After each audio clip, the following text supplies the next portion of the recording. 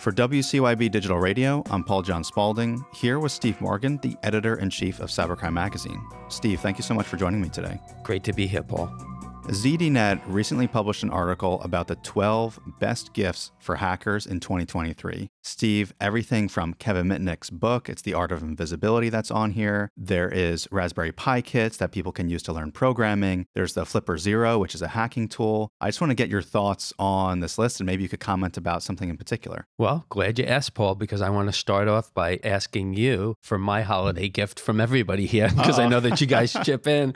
I want one of these Flipper Zeros. They're so cool, right? Oh, totally. But I'll share it with everybody in the office, and I'll keep it here. Okay, awesome. That'd be fantastic. And that's on this great list that Charlie Osborne put together. Absolutely. Well, Steve, the reason I wanted to bring this up is because the hope is that there are people listening who have other family members or friends who they may think are interested in cybersecurity, but maybe don't know a quote unquote cool way to engage them with this topic. And so I guess I just wanted to get your thoughts on how introducing people to tech or subject matter, like Kevin Mitnick writes about in his books, how that could kind of engage people in this field of cybersecurity. So there's something on this great list from Charlie for everybody. And I don't know where to start because I'm familiar with a lot of this. One of the books, This Is How They Tell Me the World Ends by Nicole Perlroth. It's a fantastic book. I read the book. I think anybody outside of our field would really enjoy it. So I think that would be a great book. It's not just about hacking and cyber and what we typically refer to. It talks about some really scary and intriguing stuff. I think I enjoy the most when some topics that we talk about or some books people write about cybersecurity, they're adjacent and they do relate to stuff that we deal with in our everyday lives. I do think it makes it a bit more powerful and a bit more digestible of how this stuff is actually impacting everyday consumers, again, family members, friends, people that aren't as aware as us. Totally. You mentioned, I think, the book by Kevin Mitnick, The Art of Invisibility, and now it's a completely different read. It's one of Kevin's most popular books. He's the world's most famous hacker. Unfortunately, he's no longer with us. He passed earlier this year. So it's a chance to,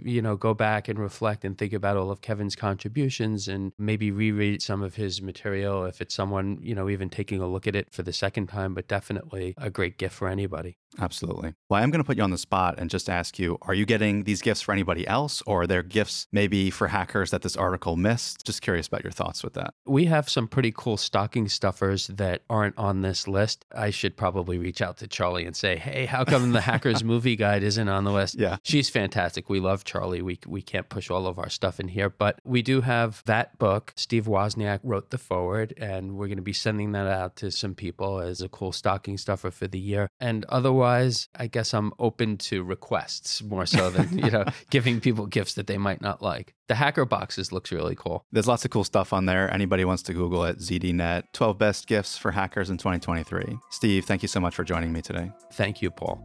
To follow all of our media, go to cybercrimemagazine.com.